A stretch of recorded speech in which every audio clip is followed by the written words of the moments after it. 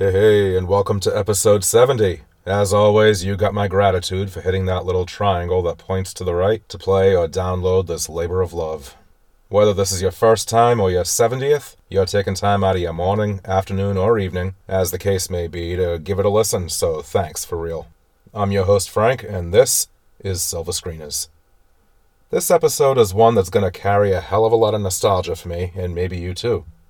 2022 marks the 40th anniversary of the Steven Spielberg-directed E.T. the Extraterrestrial, the bittersweet tale of a lonely 9-year-old boy named Elliot Taylor, played by Henry Thomas, who encounters and befriends an extraterrestrial left behind on Earth when its mothership saw U.S. government officials and flew off like a bat out of hell, leaving the poor little space goblin with the message, "See ya later, sucker!"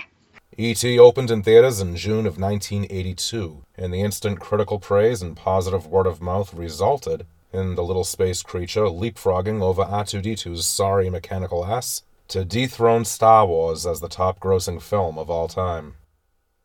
But if the idea of a 40-year-old movie has you be like, "No!" Whoa, tone it down there, you aficionado of intergalactic abandonment stories. And just heed the words of wisdom of actress Lauren Bacall. It's not an old movie if you haven't seen it. My guest is Caesar, or 7Cs, of the No on 15 Allcast, the very same who came on this show a couple of months ago for a chat about another Spielberg masterpiece, Close Encounters of the Third Kind. Our talk is pre-recorded, so once it wraps up, stick around because there will be the results of the weekly poll as well as the trivia segment and listener shoutouts. And, of course, this week's trivia question. So hop on your bicycle, grab some Reese's Pieces, and get ready to fly across the view of the moon as Caesar and I bring you to suburban Southern California to the landing site of E.T.'s space vehicle.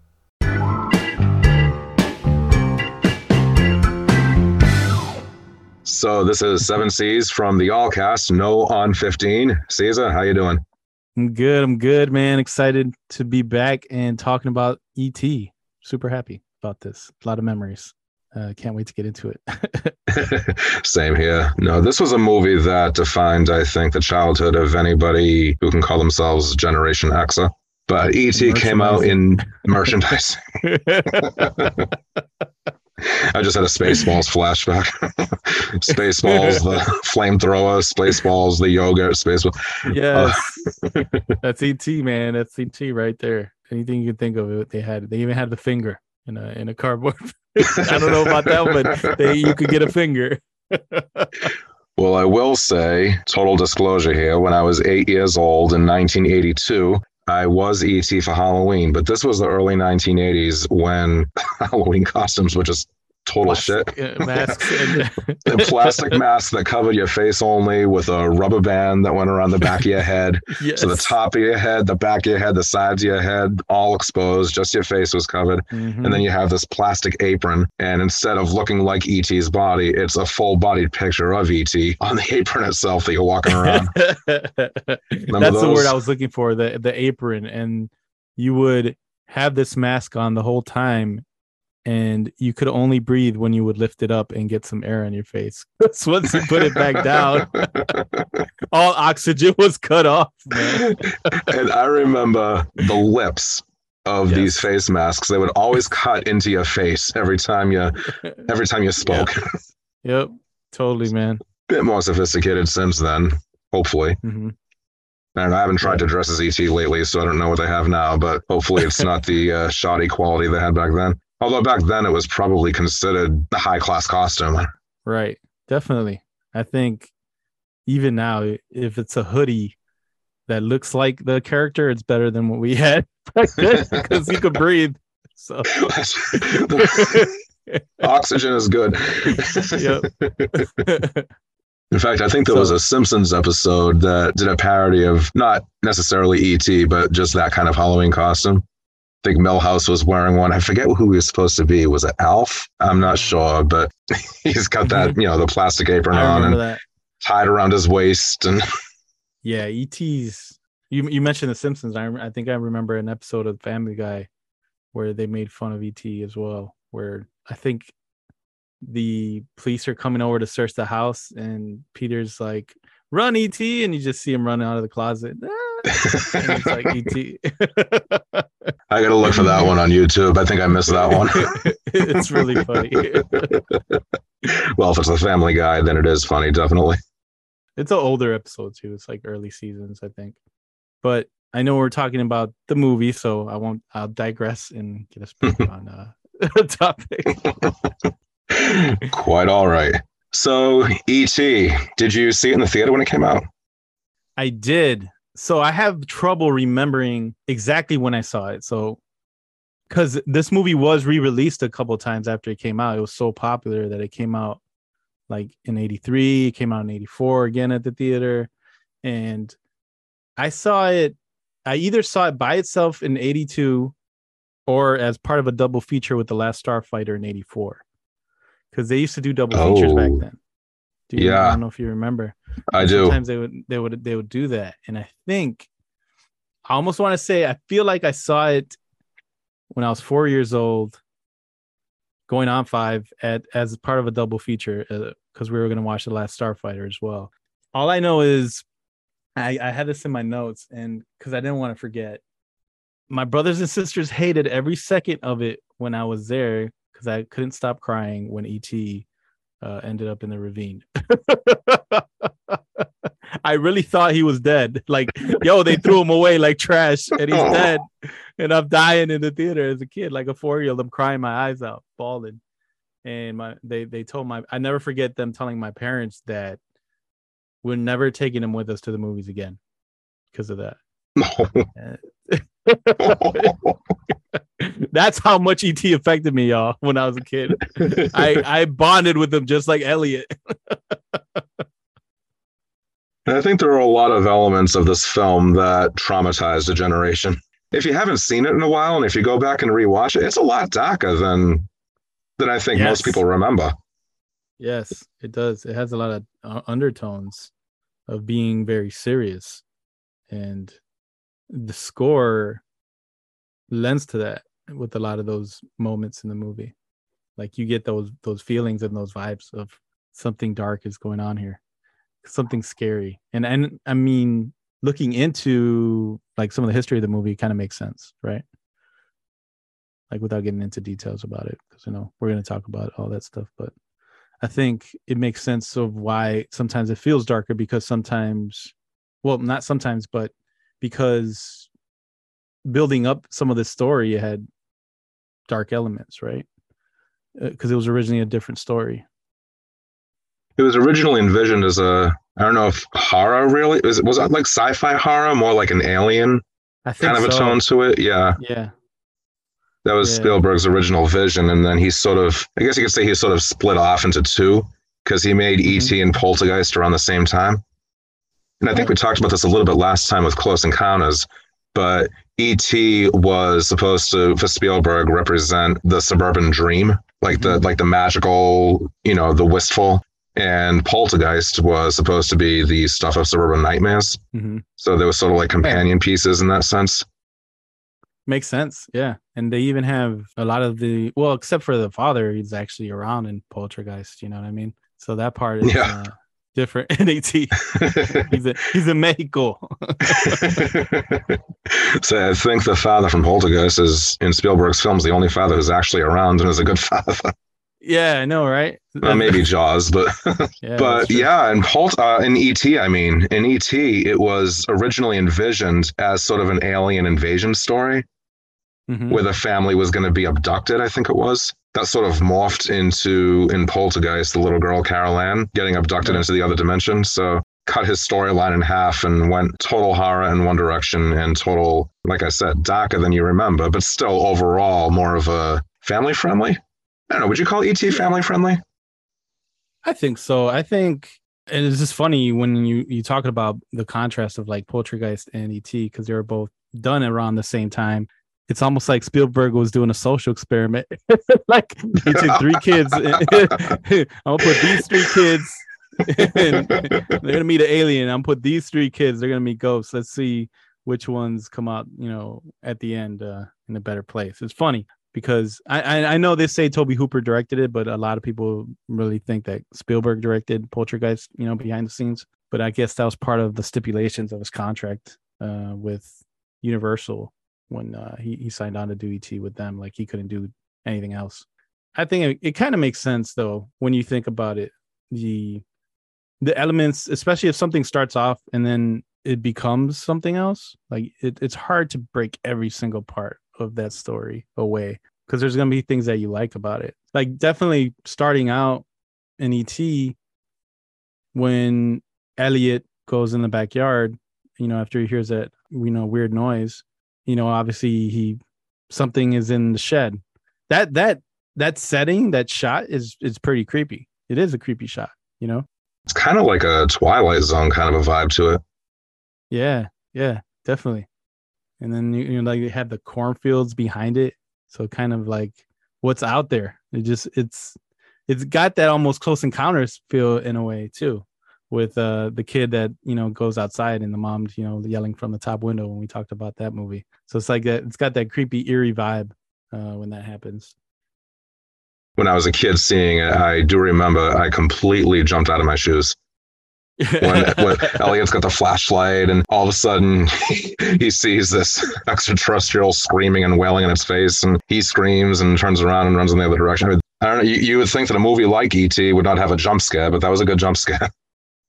It was. Yeah, it freaked you out. You're like, what? Because before that, like you just see the silhouette of the creatures in the forest, so you really don't know what they look like. And no one's come face to face with them. So when Elliot does, especially as a kid, you're going to freak out.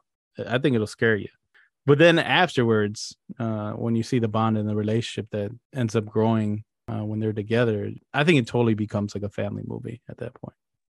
Yeah, I agree with that, definitely, because E.T. fulfilled a need, I think. There was just so much that was established before he meets E.T. There was so much established with what they were missing, or what they didn't have. With their father having gone, and the mother's she's doing her best, but, she's working and she's trying to keep the family together and she's trying to get her life together after being abandoned by the husband. So you have that, just like you did with Close Encounters and just like you do with a lot of Spielberg films, you have this believable family drama set against a backdrop of something that's much more fantastical, much more wistful, much more, just something much more magical. Mm-hmm. Yeah, I agree. It is very whimsical, like you said earlier. I think that's part of the beauty of the movie, that relationship and how everything evolves. And I think as a kid, you build it's I don't want to say that's what it is, but when you have a pet as a kid, you get that kind of relationship. And I think that's kind of what you associate with when you see that relationship between Elliot and E.T. But then it grows and becomes something else. And it's just it's touching in a way to see that, because there's moments when throughout the film you see that maybe E.T.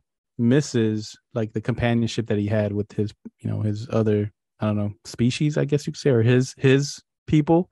And I think when you see those moments, they're very touching as well. But also, without like going too deep and getting too far into the film, I feel like as an adult now watching this movie, as opposed to when I was a kid, this movie is made extraordinarily special by the score of John Williams. Without his score in the movie, it would be a completely different movie. Hands down, this is one of John Williams' best. The fact that he was nominated but did not win is just mind-blowing. Crazy. It's crazy to me. Yeah, it is, man. It's just, I feel like every beat and every sound and part of the score that he puts in the scenes, it just expounds any emotion or any characteristics and part of the plot. It just makes it explode and makes it burst and make you feel it on the screen. That's kind of what happens with the score. That's how powerful it is in this movie, I think. And that's why I think it's, like you said, it's probably at the top, like right there. Like, I know people love his Star Wars stuff, but I feel like this one is just amazing. It just almost is more important and integral to the movie than everything else. It's weird, but I feel like that, like without it, it would be a completely different movie. Yeah, no, there are definitely scenes in the movie where the impact of the scene very much does rely on the impact of the music. like, I know that this is farther into the film, so I'm kind of going out of sequence here, but when Michael, the older brother, turns to the mother and finally tells her what's going on, and she sees Elliot and Gertie and E.T. in the bathroom, and Elliot and E.T. are just looking completely, I mean, they're done. And Elliot says, "We're sick. I think we're dying." And she freaks out and she reacts as I would say any rational parent would. She's the thing in the tub can stay there. I'm getting out with the kids. And she runs out and Michael runs out with Gertie and they're all running downstairs. The music in that moment. And then she opens the door and that's when they begin invading the home and quarantining. That terror. Yeah. I think that's really... If I think about the different pieces of the score to this movie, that scene in particular stands out to me as emotional. Yeah. Like it hits you right between the eyes. It's also what you see on the screen, the sight of E.T. screaming and holding out his arms as they're all being taken away by the mother. And so all of that definitely plays a huge part in it as well. But like you said, I don't think that had it been a scene with no music or had it been another composer, who knows what direction it could have gone in. Yeah. I agree, man. I think, like, for me, the scene, and I feel like if we say some of these scenes and not exactly get too deep into the plot, but I feel like the scene where E.T. is just sort of spying on the mom while she's talking to Gertie through the closet, and then you get these subtle little beats coming through, and you just feel like bad, dude, like for him at that moment. You know what I mean? And that's... It's crazy because it's not a human being. It's obviously an extraterrestrial, it's another creature, but it's like a human moment. And that's something that I feel like Spielberg and John Williams conveyed so well throughout the film. But that part in particular always touches me now as I'm older. As a kid, I was just like, oh, wow, he's just, kind of curious. Like, what's he looking at? But as an adult, you just feel for him. Like he misses that bond. Maybe he has a mother or had a mother and he sees it and he sees how special it is now, so I feel like that's very powerful too in there. I think you're onto something with E.T. and the potential of, having a mother of his own, because there was a cut scene. I remember I had the storybook when I was a kid. I had the novel and I had the storybook. Yeah. And actually I still have the storybook. It's a cut scene and she's asleep. She's just sleeping in bed and E.T. comes into her room and in a moment of tenderness, he leaves a Reese's Pieces on her pillow for her. And then turns around and walks out. And so there's a picture of her with, the side of her face on the pillow and he's putting the Reese's Pieces down on her pillow. And in the novel, he continues to call her in his mind because in the novel, you're privy to E.T.'s inner thoughts. And in the novel, he keeps referring to her. He knows her name is Mary, but he keeps referring to her as Willow Creature. His whole species, they were botanists. So I don't know if he just related her to, vegetation. I don't know. But he had and this is really not the right word to use because he has, for lack of a better word, a yearning for a connection with her. I think that a case could be made that he's like a lost child. He's a stranger in a strange world. God knows how many light years away from home. He sees this mother figure. He sees how she is with her 3 kids. Maybe that's something that strikes a nerve in him. Yeah, I think so too. But I feel bad for E.T. I mean, he's just a completely sympathetic character. Yeah, and especially like again those beats and those contrasts of as a kid versus as an adult or even as a parent, you just see things completely differently now. In this movie, my son, who's only like 1.5, was watching like the part where he appears to be like dying, and he started like crying at the screen, and I'm thinking, yo, I feel you, man. I know exactly what that felt like, So, yeah, I mean, I know a ton happens for us to get to those points, but I think emotion is a good word to use in this film. That it'll put you in touch with those for sure, especially as a parent, I think. you do see it much differently as a parent all these years later. I mean, this movie is 40 years old. And when it came out, the target audience, of course, was younger kids. I think that it spoke to so many of our generation because, well, I think everybody always wonders what would happen if I ever do run into an extraterrestrial. What if there really is life out there in space? And are they friendly? Are they not? And I think a lot of kids who might have come from environments that didn't necessarily give them the foundation of love and support that they may have needed, broken homes, that kind of thing, I'm sure that they could relate to a lot of the movie's themes as well. Spielberg at the time and now says that this movie he wanted to be told from a child's perspective, so much so that even the camera work, he has the camera placed deliberately very low throughout the vast majority of the shots because he wanted the audience to experience it from a kid's perspective. Like, for example, the scene when it was the morning after Halloween and Elliot was missing because he was in the middle of the woods with E.T. and his mother, Mary, she's talking to the police cop. We only see the police cop from the waist down. We never see his face. And Mary her head is at the top of the frame. And when you see Elliot is pretty much front and center. She closes the refrigerator door and Elliot's just standing there. So it's like the camera is deliberately placed at the height of a kid. That was the effect he said he was going for. And then getting back to I am going somewhere with this. What you said about, all these years, 40 years later, 40th anniversary of this classic. Those of us who were, younger kids then, those of us who have kids now, we see it now from a parent perspective. And I think that scenes that didn't have as much of an impact, when you're 5, 6, 7, 8, 10, 12 years old, you look at it now and it's something that, tears your heart out. Like, I used to get so upset. The scene that I mentioned already when they first tell the mother, I used to get so upset that she got the kids out of there. Because as a little kid, my reaction was parents never listen to their kids. They're telling her it's okay. Gertie's repeating it's the man from the moon. Both Elliot and Michael say he's not going to hurt you, Mom.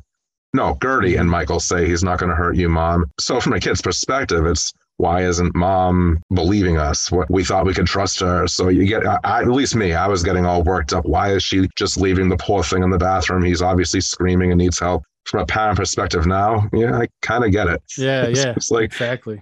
Kids, you don't know what you're doing. I don't know what I'm doing. So let's just get the hell out of here. So you approach it from a different angle. I'm not saying that it's still not upsetting, the scene. It's just that you have a better understanding of why Mary reacted the way that she did.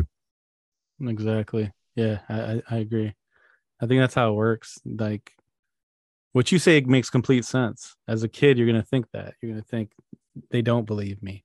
But now as an adult, you're watching that situation. And you're like, yeah, I get it. I see why she did that. Like exactly what you said, because you're going to be freaked out. You're going to be like, yo, I don't know what's going on here. I'm going to have to get my kids and get out of here because who knows if this thing's got germs, some kind of infection. My son is getting sick. So definitely, man, that scene, that totally makes sense. I was going to mention that, like you said, it's the 40th anniversary of the movie, and there hasn't been no talk of a sequel or a remake. What do you think that means? Like, what do you think that says about it? I know that Spielberg has always been anti-sequel. He feels that he's told a story he wanted to tell. There's nothing left to say about it. There was almost immediately after the movie came out, I know that Melissa Matheson, who co-wrote the screenplay, I know that she and Spielberg together came up with a 9-page treatment for a sequel.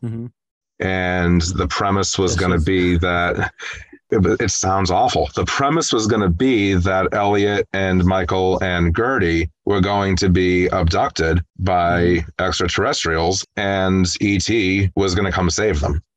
And it's like, I know.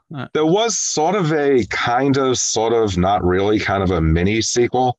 Do you remember that commercial for, what was it, Comcast? Yes. Yeah, I remember that. And he comes back. And Elliot's now a husband and a father, kids of his own. 3, maybe 4 years ago. Is that canon? I have no idea. This is like, it is almost like expounding upon the story in Close Encounters, right? With a kid.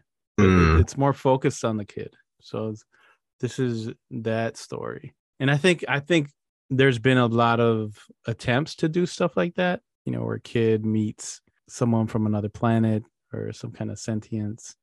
And there's been some good, attempts at it, some good shots at it. There's some decent films, but I don't think I don't know why there's nothing like this. And I think, I do know why, because again, it kind of goes back to the people that put this together, Spielberg, and then, John Williams score. So I think probably because of that aspect, there probably hasn't been as many attempts to do that. I do remember in 1985, 3 years after the movie came out, there was a sequel novel that was published. Right. And the title was something like The Book of the Green Planet, or The Book of something along those lines. And I read it, and it was the same cast of characters. It was E.T. does return to Earth.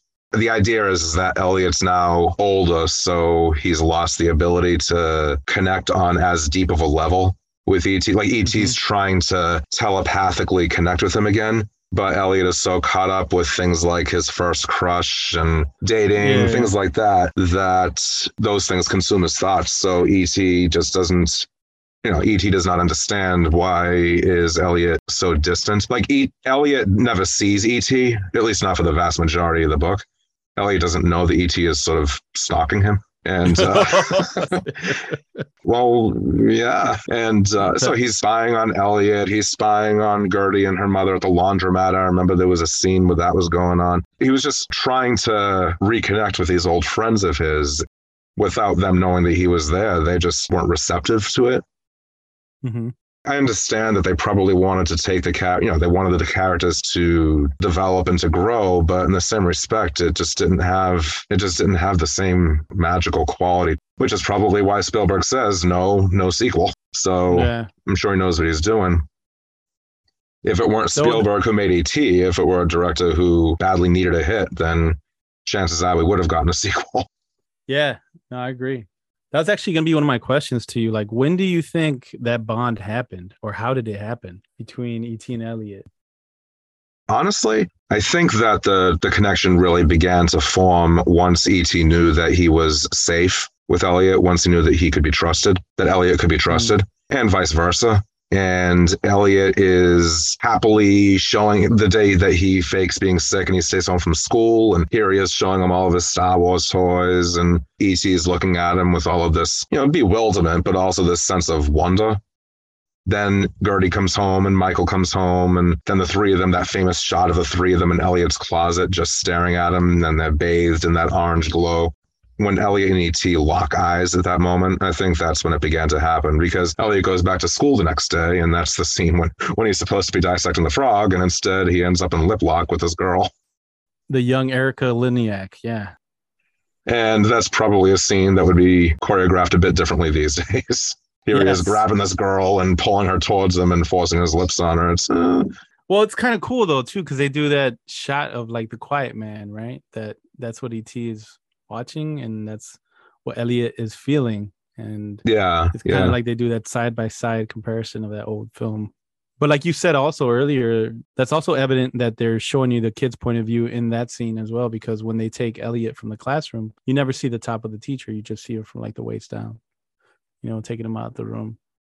So it's like, they're continuing that throughout the film, which is like another thing I was going to mention is like, nowadays, I don't think that would fly. Like the whole, you get to kill an animal in class, pretty much. Did you dissect a frog at all when you were in high school in class? I did, but they were already like dead. They were like frozen, like defrosted frogs. They were like get to chloroform them and kill their asses. We dissected frogs, and it's like they bought like frog corpses in bulk from Costco or something. I certainly we didn't kill them ourselves. Okay, kids, today take out all our you young scalpels serial killers, get your practice in. and shred the shit out of them. Oh my god, yeah, dude. I don't know if that's like a California thing because they're supposed to be in California, so they're more. Yeah, I don't know. Anti-frog, I don't know. Yeah, they're a nuisance anyway. They're taking over the ecosystem. Yeah, we need you guys to take these out. But yeah, no, that's something I noticed too. I thought right away. I was like, yeah, this wouldn't fly nowadays. Speaking of only seeing the teacher from the waist down, even before Elliot lets all the frogs out, when the teacher's walking up and down the aisles and he's lecturing, Elliot's drawing the picture of E.T. You know, all you see is you see his ass and that's it. He's just like walking up and down. But then the teacher grabs him by the arm and he's like physically removing him from the room and yanking him down the sidewalk to the principal's office. Are you aware of the cut scene there? Yes, one of my fun facts. Yeah. Oh, okay, then I'll stop. Because I'm sure there are details about it that you know that I don't. So. Yeah, I mean, there was a couple of scenes that were cut. Obviously, I think in a good fashion they were, because they might have taken away a little bit from the overall film if they, people knew, because then they would have just been going for that reason instead of trying to pay attention to the story. They're like, oh, some so and so is in this, we gotta check it out. The whole sequence when the house goes into quarantine, as a kid, I never understood it. Let me backtrack here. I did not understand really the connection between Elliot and E.T. I mean, I saw, through the way that they edited it, I got it that they were supposed to feel each other's feelings, but I didn't understand how. Yeah. I think I was looking for an explanation. Like I wanted it spelled out for me in my squirrely little kid way. I was like, but why? But how? There's got to be a reason why they, E.T. is getting drunk and then Elliot belches in class. There's got to be a reason why, he's watching this, The Quiet Man, this movie, and Elliot then does the same thing with the girl. And because the movie never comes out and says why these things are happening, it's just all implied and suggested. I think the closest they come to an explanation is when the house is in quarantine. One of the government officials is talking with the older brother, Michael, and he says to Michael, so you're telling me that your brother Elliot thinks his thoughts? And Michael says, no, Elliot feels his feelings. That's the closest that we get to an explanation. Yeah. That whole part, I think that we don't get as kids, of how they build like the symbiotic relationship and they're able to feel each other's feelings and their thoughts, and what one does affects the other. I think that is the magic, right, between E.T. and Elliot, because of the bond that they share with each other and how innocent it is and how genuine it is. I think that's what still holds up. And I think that part is what us as adults understand. As kids, like you said, we'll be trying to figure it out. Like, why, how, why is this happening? You know what I mean? And, yeah. But which is kind of funny, because it's almost a contradiction of us as kids, as people, because as kids, we believe in magic. We believe there's Santa Claus. We believe all these things, right? But when it comes to an alien and a kid feeling each other's feelings and thoughts, we're like, how the hell does that work? It's so funny, but it's true, man. And I think but it's just like the magic in the movie, that it's very genuine between them, the innocence between them. Like there's no malicious intent from Elliot at all and what he's trying to show E.T. And it's very poignant later on in the film when, man, I don't know if they ever actually say the character's name of the one that's played by Peter Coyote. He plays Keys. Oh, Keys, yeah. I don't know if they say his name in the movie. Yeah, they just show his keys. So maybe that's why they call him Keys. But he says, I'm glad he met you first. It's like very powerful in a way, too, when you think about it. Because it's like, he could have met anyone and they could have been a jerk, or they could have been someone that's so bad, but he met Elliot. Could have been Greg. Could have been Greg. Michael's friend Greg. He would have been in a bad situation. Probably would have been doing coke and looking at nudie mags. Smoking the stogies. Smoking at a bar, it's so bad. Yeah, Greg's the one that threw the water on the Mogwais and Gremlins, right? No, I'm just kidding. Oh, yeah. That's the kind of person Greg is. So. Oh my God. Even when the house is in quarantine and everyone in the neighborhood is watching and gawking, Greg's sitting there on his bike and he just goes, "Ooh, they're going to die." And it's like, what the hell is wrong with you? He's some kind of a sociopath. Yeah, man. C. Thomas Howell, too, is one of the kids. C. Thomas Howell. Yeah. And C. Thomas Howell is the one who turns to him and says, "Shut up, Greg." But then the other one gets all dramatic and he says, "Something is happening. Something is definitely happening." And it's like, yeah, no shit, Sherlock. There's this whole trash bag over the house and the whole government is descending on the neighborhood. I'd say something's happening. That's one of the things as a kid. I always wanted to go through that tunnel. I just thought it looked like fun. But I know it was a bad situation. You know, it's just like a long plastic tunnel leading up to the house. And I'm like, I think that'd be fun to go down like in a slide or something. Like if I was sledding, I could sled down that tunnel. Yeah, sort of an early version of what the water tunnel in the Goonies eventually became. Or all those tunnels, actually. Yeah. Did you know, I don't know, this is an interesting fact. I'm just going to blurt it out, but did you know how Spielberg got the idea for that? Put it around the house? Like the quarantine? The quarantine tubes and everything? No? Yeah. I guess it happened to him when he was coming back from LAX. It was like a long flight. It was like a long delay. And when he got there, they were like remodeling and redoing a part of the airport. And it looked like that. Like there were, there was a lot of plastics and a lot of stuff covering the area where they were remodeling and everything. So it just kind of clicked in his head to do that with the house, which is kind of crazy when you think about it. It's like, wow, it's just sitting there because of the delay and you get an idea to put in a movie because you actually see it in a place. You know, it's so crazy how one thing can lead to another. If his flight had not been delayed, mm-hmm. Yeah. You think about like how indelible these images are to so many moviegoers, and if that scene didn't exist as it was, I mean, that's crazy. Yeah, it's crazy when you think it's just like you said. If there wasn't a delay, then who knows what he would have done there. But it's very memorable too. That just the whole house gets covered, every aspect of the house, and then when you see inside the house, you almost feel like it's not even the same place. You feel like it's like a medical research facility or something. Because they had these like plastic panels and zipper doors and everything separated, so it completely changes.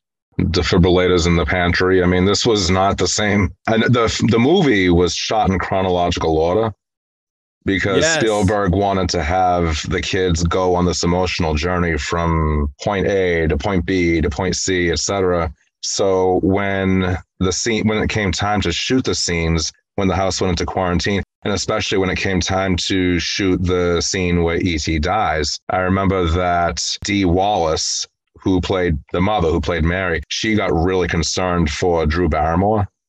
Oh, man. She got really concerned how Drew Barrymore would react emotionally filming these scenes because at that point, they'd already filmed so much of the movie and, all of the moments that, they had already shared together. E.T. and the kids. And Dee Wallace appeared on the Drew Barrymore show recently. And they were reminiscing about E.T. and talking about the 40th anniversary. And, they were all teary and hugging each other and the whole thing. And so they got to talking. It's on YouTube. You can check it out. I knew it was all acting. I was fine when it came time to shoot E.T.'s death scene. She said, and Dee Wallace looked at her and called her out on it and said, Drew Barrymore, who the hell do you think you're kidding? And something, Dee Wallace was right, because one of the behind the scenes featurettes in at least the edition of the DVD that I have, you have footage of after they called cut and Drew Barrymore she's still crying and crying. Spielberg goes up to her and he's giving her a hug, and Spielberg turns to the camera and he says, "Look at her. This is a real actress." And he's dead. It's like, and then here she is on her talk show saying, "Oh yeah, no, I had it together." Dude, I have all these notes, right? And that's my note number 6. I said, Drew Barrymore crying has to be one of the saddest cries ever caught on film when E.T. dies. Oh, the shot that gets me? Like... When she jumps after clear, and then E.T.'s body jerks upward with the paddle. Drew Barrymore, she sort of lifts up her head with him, like a small jerk upwards, and then she just, the sobbing begins. That is gutting. Yeah, I just recently found out the chronological thing too. So that's crazy to me because it just makes the moment between Elliot and E.T., even more powerful at the end because it's probably very genuine. And that's why it's so good, man. When they're all saying goodbye to him one at a time, Okay. I know I need to put on my big boy pants, but I can't. I just cannot do it. It's so tough, dude. Yeah, so hard. And then yeah, when you think about it, you're like, wow, this really happened in a way to them. Even more special, thinking about it that way. Drew Barrymore has said that out of all the films she's done and the TV movies, her entire career, her ups, her downs, she said the one movie that is her favorite out of all the ones that she's done is this one. And Henry Thomas, he found that he didn't like fame really all that much, so he sort of became a hermit at the age of 11. He was afraid to leave his house. He didn't want to be hounded by paparazzi or, some crazy fans or anything. So he actually did a lot of films in the 80s after E.T., but he was the go-to actor, the go-to child actor for fantasy sci-fi films where a kid, right, has some kind of an emotional journey, Cloak and Dagger. Yeah, I know. He did disappear for a while, and then he came back, I think, in the late 90s, early 2000s, and he started doing stuff. Yeah, it's like no one knew where he had gone. Then all of a sudden, bang, he's in Legends of the Fall. It's like, oh, I remember you. He played Norman Bates, too, in one of the Psycho sequels, the prequel one. He was in Suicide Kings, which I always remember. That's right. Walken. That was the first time I had seen him in a while, and I was like, wow, this is Henry Thomas. This is a kid from E.T., man. And I know that he had tried out for a role in the 1987 comedy Summer School with Mark Hamill and Kirstie Alley, and he tried out for one of the role, one of the student roles. Didn't get it though. The whole kid actor thing's a whole nother thing to you could delve into that, like how many kid actors went through difficulties after adjusting as adults and trying to get different roles. I would imagine it's difficult because people, especially in Hollywood, probably only see you a certain way. Like you said, he was a go-to kid, to do sci-fi and fantasy and stuff after that for a while. So some child actors just have it naturally. Drew Barrymore just naturally had that kind of a precociousness about her. Henry Thomas just had this brooding nature, which I think was good for her. At the beginning, Elliot's not a kid who's really all that happy at the beginning of the movie.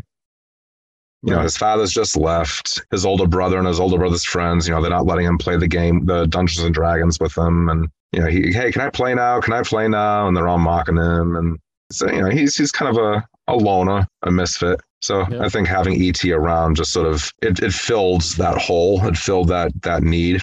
Yeah, I think so too. The other thing I was going to mention was the 80s kid trope of doing anything you want and your parents having no idea what's going on is alive and well. Yeah. There were definitely moments of suspension of disbelief that I picked up on even at the tender age of 8 years old. When he's faking being sick and he's holding the thermometer up to the lamp, to raise his temperature. His mother is right there, right there, folding a blanket, and she doesn't notice. Well, just E.T. coming down the stairs. Come on, man, that's not Gertie. But, hey, we've had someone living in the house all this time, but you don't know. It's like, okay, what kind of a mother are you that you think that this very wide sheet is your petite little girl? I'm like, poor E.T., how could he see out those things, man? I was like, those holes are so small in the damn sheet. Oh my God. I mean, I've seen Dee Wallace in a lot of stuff. I've seen her in horror movies like The Howling and the Rob Zombie Halloween and Cujo. Popcorn and Cujo and movies like that. So I'm not saying anything against her as an actress. I think just as written, I guess I would call it sort of a magical realism about it. You have believable family drama. You have this mystical sense of wonder. And there's always going to be, oh, give me a break kind of moments. Well, now as an adult, it's like, okay, Drew Barrymore is out here hanging out by the fence by herself in California, where there's probably a ton of creeps back then, just waiting to get kidnapped as a diversion to get E.T. out the house. So I was like, wow, that was really bad. But yeah, like you said, it's just part of the story, and you kind of, take the good with the bad. It's just those things. They're just a trope, I think, of the 80s. Like you the parent never even now, and we talked about this on my show when we were talking about Flight of the Navigator. Even now, like Stranger Things, they keep that trope alive in there as well. Like it's so popular with people, and it's set in the 80s, and they totally, are always doing what they want, and the parents never know. So it's just kind of they kept that trope going, man. And that was a good episode, by the way. Oh, thank you. On Flight of the Navigator. So do you think, and I know that this is just, they say it's a nod to each other all the time, but do you think Star Wars is set in the same universe as E.T.? You know something? Elliot has the action figures, so if part of me says no, because in the world of E.T., in that universe, Star Wars is a movie, Elliot has the toys. But that moment, man, when he sees Yoda... Exactly. I mean, from a logical standpoint, it's just, and it's an inside joke. It's a tip of the hat to George Lucas. But in the context of the movie, in Elliot's and E.T.'s world, it's so if E.T. recognizes Yoda, does that mean that E.T. comes from Dagobah? Does that mean that? I don't know. I mean, I suppose that there are action figures of real life people around right now, but we all, little bobbleheads of famous people. I don't know. I agree. Yeah, no, I'm with you too. I think you could totally say that. I think you could totally say that it's the tip of the hat, obviously because they're best friends, George Lucas, Steven Spielberg. And, I think even in the Phantom Menace, he put E.T., aliens that look like E.T. in there. When they're in like the Galactic Senate and like they're showing this wider view of all these aliens, and there's one where you see like some aliens that look like ET sitting in a galactic seat. So it almost makes you think, okay, so this is just like a nod, and they're doing this to fans on purpose. Like they want us to think like, oh, maybe they are, maybe they're not, or it is just genuinely that. Like it is, I guess, far-fetched to think, Elliot knows of Boba Fett and the other action figures that he has as real people, and that's why there's someone dressed as Yoda, because he's a real hero to the galaxy, and even on Earth they know who Yoda is. So that's kind of far-fetched to think that way. But like you said, in the context of the film, when E.T. sees Yoda, it's like, yo, I know this dude. He can help me get home. Well, I can, so we can extend this too, because in Raiders of the Lost Ark, when Sala and Indy, when they're in the Well of the Souls and they pick up the Ark of the Covenant, you can see R2-D2 and C-3PO sort of etched in with the hieroglyphics. That's right. So does that mean that Indiana Jones is in this universe as well? And I can add to that even more, the Never-Ending Story. The Never-Ending Story, you have E.T. and I think it's R2-D2. Maybe it's another Star Wars character. I think it's R2-D2 in the Never-Ending Story at the beginning, when they are talking about how the Empress is very ill and cannot save Fantasia. And you have all these creatures just gathered around listening in shock. Oh my God, and oh no. You see them in that room too. So does the Never-Ending Story. Are they in there in the Ivory Tower? At the beginning, yeah. Okay. I think you're right. Yeah, I remember that. So this is one expanded universe if they're all connected somehow. Yeah. No, that's a good one, man. But yeah, it's something interesting to think about, especially, listeners, if you've never, seen E.T., you'll see some little nods in there. And if you have not seen E.T., get on it. You'll be glad you did. For real, seriously. So I think that we both came prepared with some behind-the-scenes fun facts, and I know that I came this close to encroaching on one of yours. So I will let you go first. Okay, so that was one. We mentioned earlier that the scene when Elliot gets in trouble and he gets taken to the principal's office. Obviously, you know who the principal was, right? Played by. Harrison Ford. There you go. And I think this is why I think it got cut, because in the scene, Harrison Ford, the principal, goes on to talk about how he knows all the young people are just out there doing drugs and getting high. And if you watch the scene, Spielberg's like, nah, man, you can't be talking about that shit.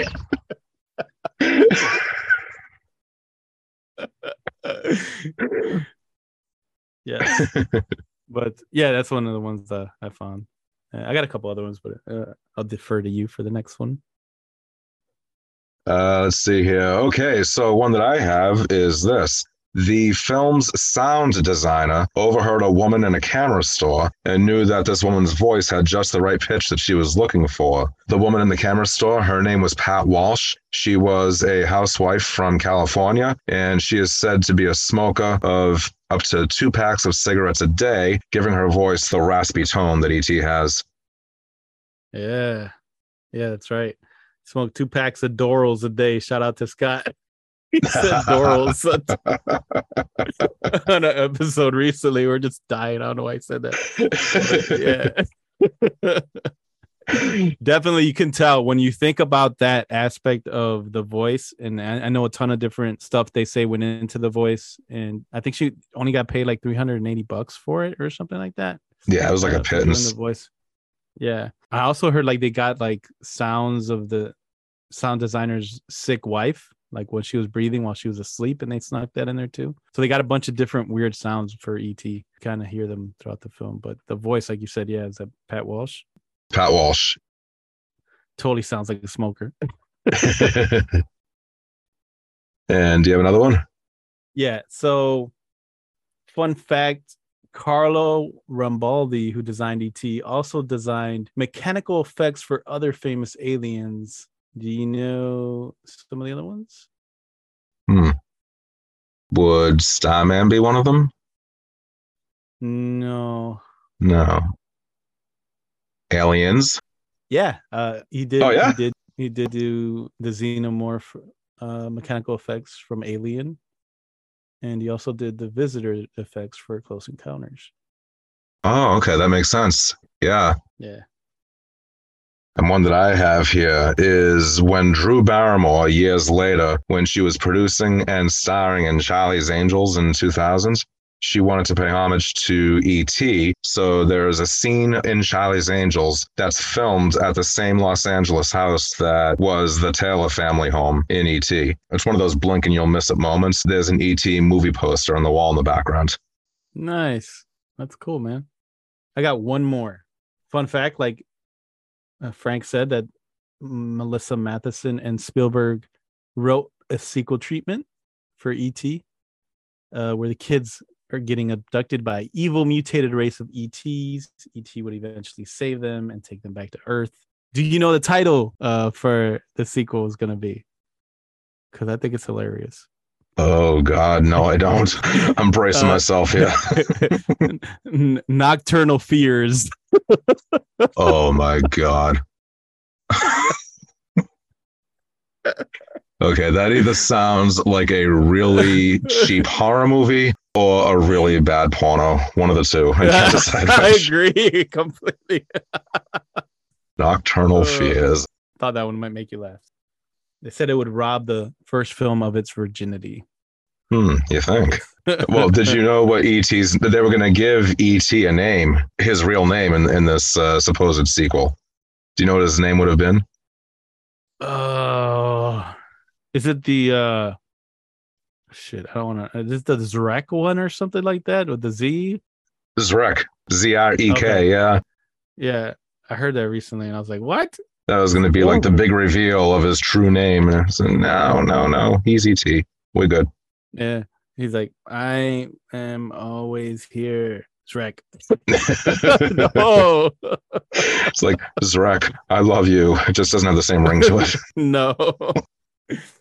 Oh, that's bad.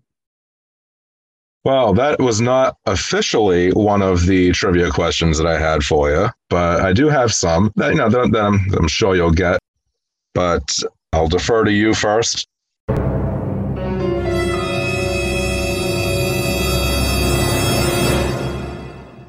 Okay.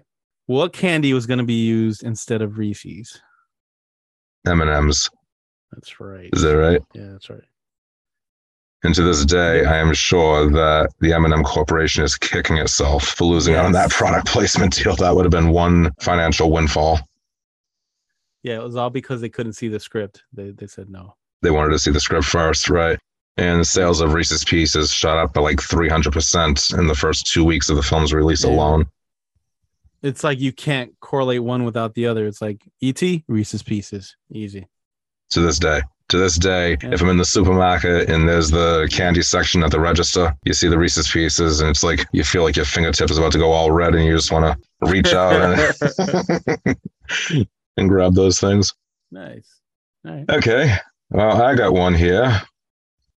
Who is the first character in the film E.T. speaks to? And when he does, what is the very first thing that E.T. says? He speaks to Gertie first. Yes. And oh man, I can't remember what he says. Oh, it's killing me. Yeah, I give up. Well, I can give you a hint. She's watching Sesame Street. Is it the oh man, I don't remember. I remember the Sesame Street. Is it Big Bird? Who's on It this? was Big Bird, yep. And he was going through this lesson of how to pronounce a few words, and they all begin with the same letter. Oh. Yeah, I can't remember the word, man. B. B. Sort of pops his head up from behind the television set. That's and right. He's repeating B, and she says, "You said B. Good." And he goes, "Be good." It's like, listen, you little bitch, you be good. Oh man. Yeah, you got me with that one. Keys in E.T., played by Peter Coyote, originally auditioned for a different part in a different movie that's very popular, directed by Steven Spielberg. I think he auditioned for Indiana Jones, didn't he? Yes, got it. He did. Okay. He auditioned, yeah, for the role of Indiana Jones and Raiders of the Lost Ark. I don't see it. Yeah. But I can't see Tom Selleck either, and he was the first choice. Oh man, I know that mustache. Just can't get past it. No, I never could. Okay, so what is the bedtime story that Mary is reading to Gertie when Elliot cuts his finger and E.T. heals it? Peter Pan? You got it. Yes. And then when she finishes, Gertie, ouch, yes. And then when she finishes, Gertie says, "Can you read it again?" And Mary sighs. And she goes back to the beginning. And I think every parent can relate to a moment like that. Oh, yeah. Again. Yep. All right. Do you know who did the first voice for E.T.? I know that there was always talk of Deborah Winger having supplied the voice, and then there was some debate about that, but I don't know of any other famous voice now. You got me. It was Spielberg himself. So, Really? Yeah, he did all the acting voice parts on set. So he would do all the E.T. phone home to help the child actors. He would do the E.T. speaking parts. Later on, yeah, they dub it in, and like you said, they added Pat Walsh. And then the last one that I have is this. We talked already about how the film makes all these references to Star Wars. How does the film give a tip of the hat to Jaws? In what scene is there a reference to sharks? Oh, man. It's not the scene where they're all around the table, right? With the friends? Well, it's not the one that I had in mind. Do they reference them in that scene? No, I don't think so. I'm trying to remember. I think the closest we get to sea life is when they send Elliot to go out to get the pizza, and Greg calls out everything but the little fishies.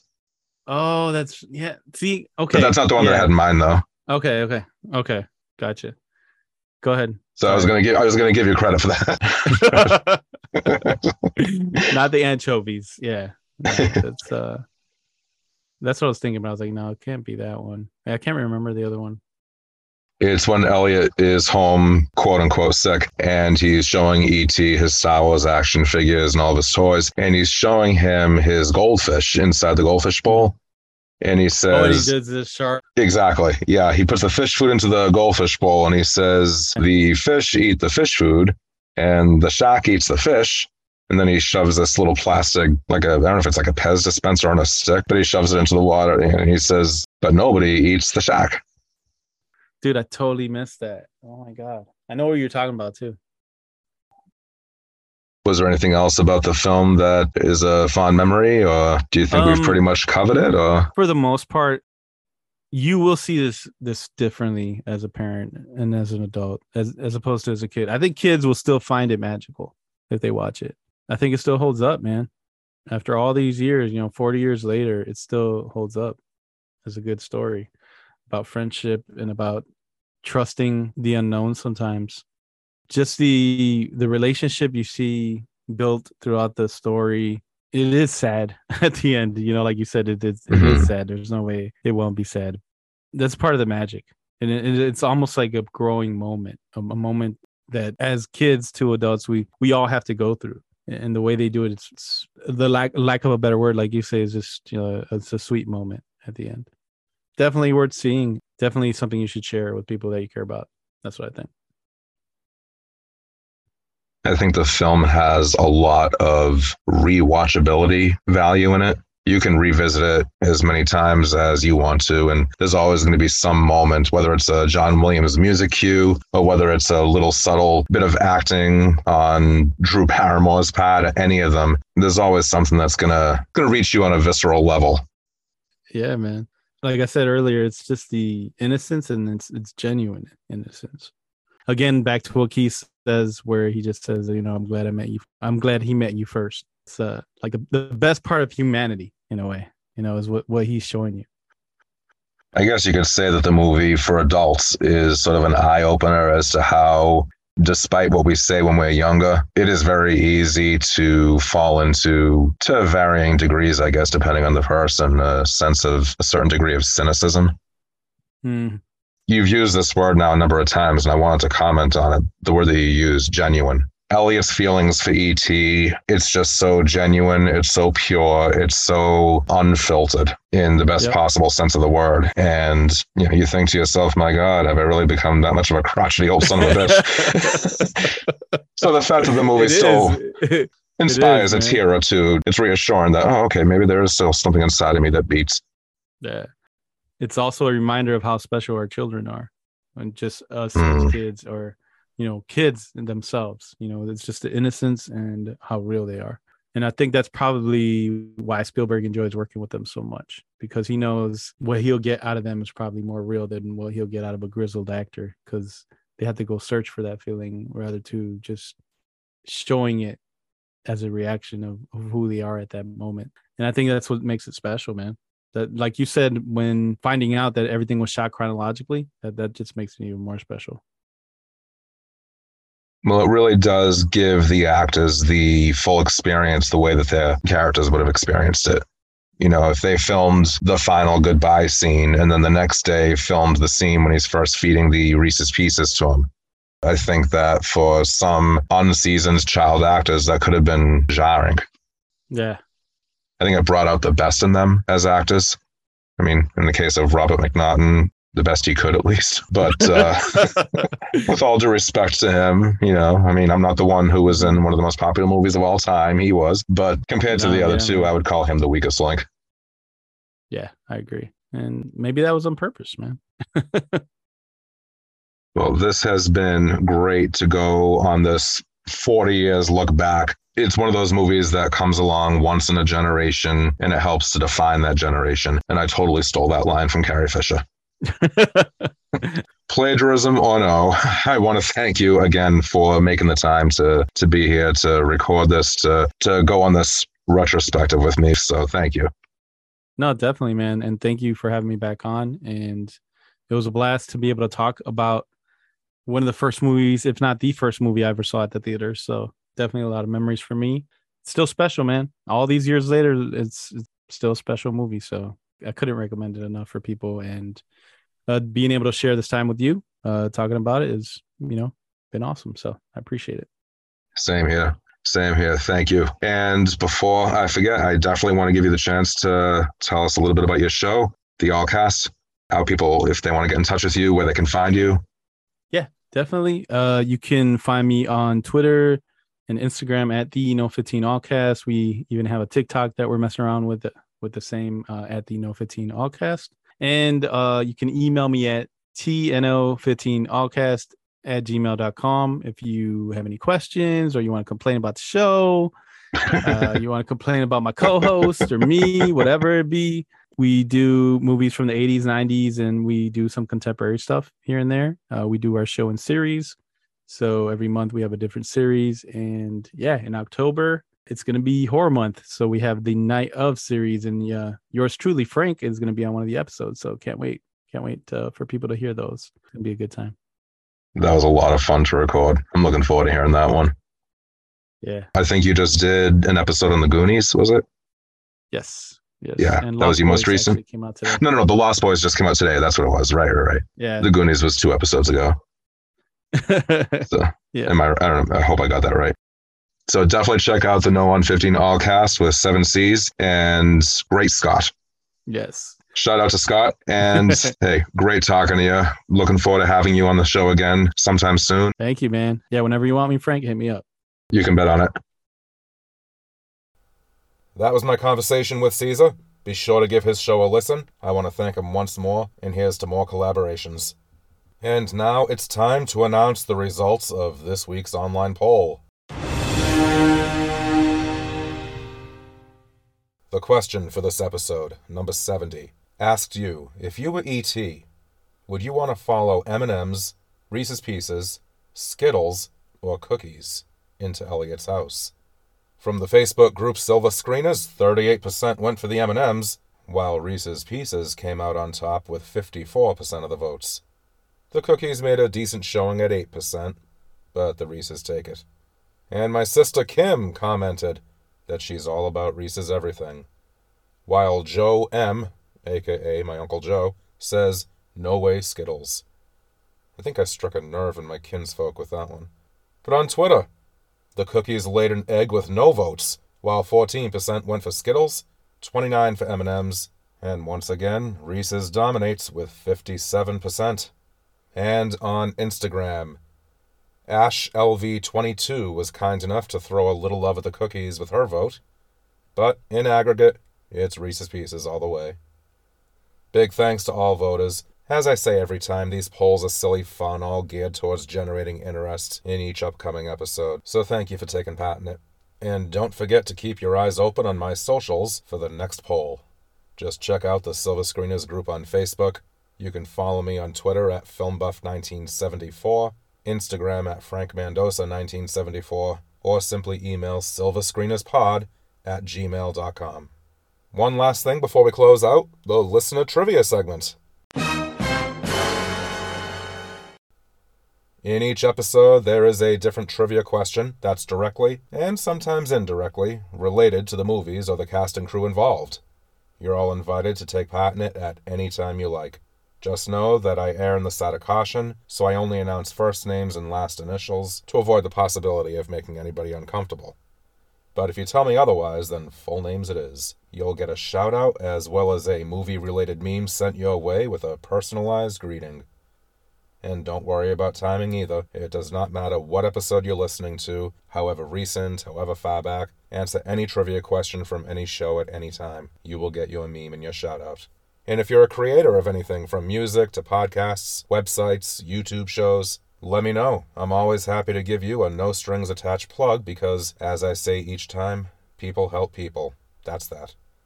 So last time we celebrated the arrival of Noir-Vember with a look at the film noir genre, and Double Indemnity, and Sorry Wrong Number. And the question was, the film noir genre had its time in the spotlight during the immediate and post-World War II years, but its characteristics and tropes have resurfaced a few times over the decades since.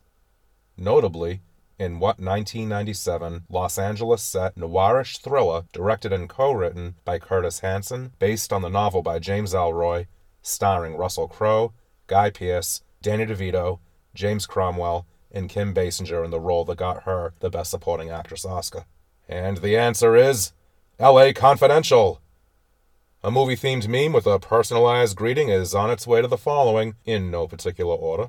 My buddy Chris from the Movie Psycho podcast, who also says that L.A. Confidential should have gotten the Best Picture Oscar over Titanic.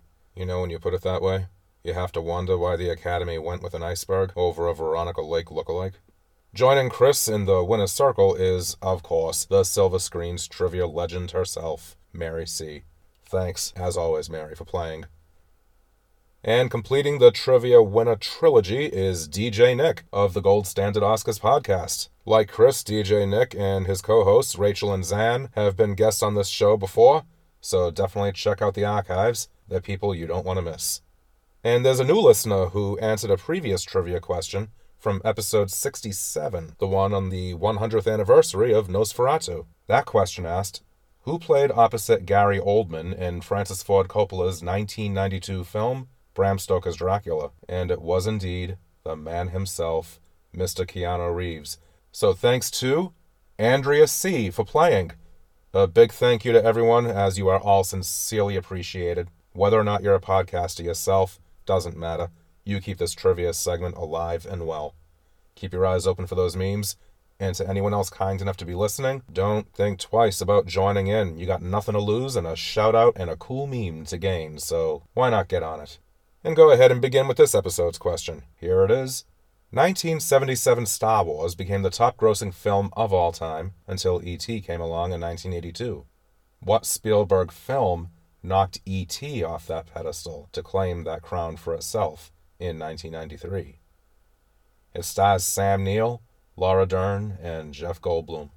Send in your answers, and as always, if you have any follow-up questions or any comments or anything from today's episode or any episode, just hit me up on my socials. Once again, that's FilmBuff1974 on Twitter, the film group Silver Screeners on Facebook, Frank Mendoza1974 on Instagram, or email silverscreenerspod@gmail.com. And that brings episode 70 to a close.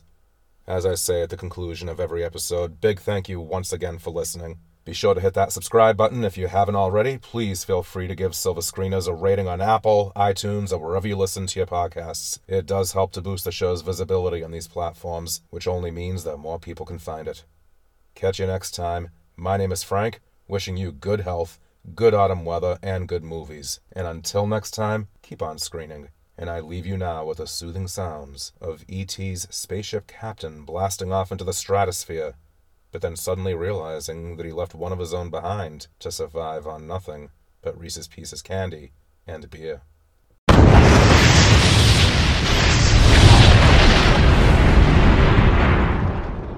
Dag nabbit!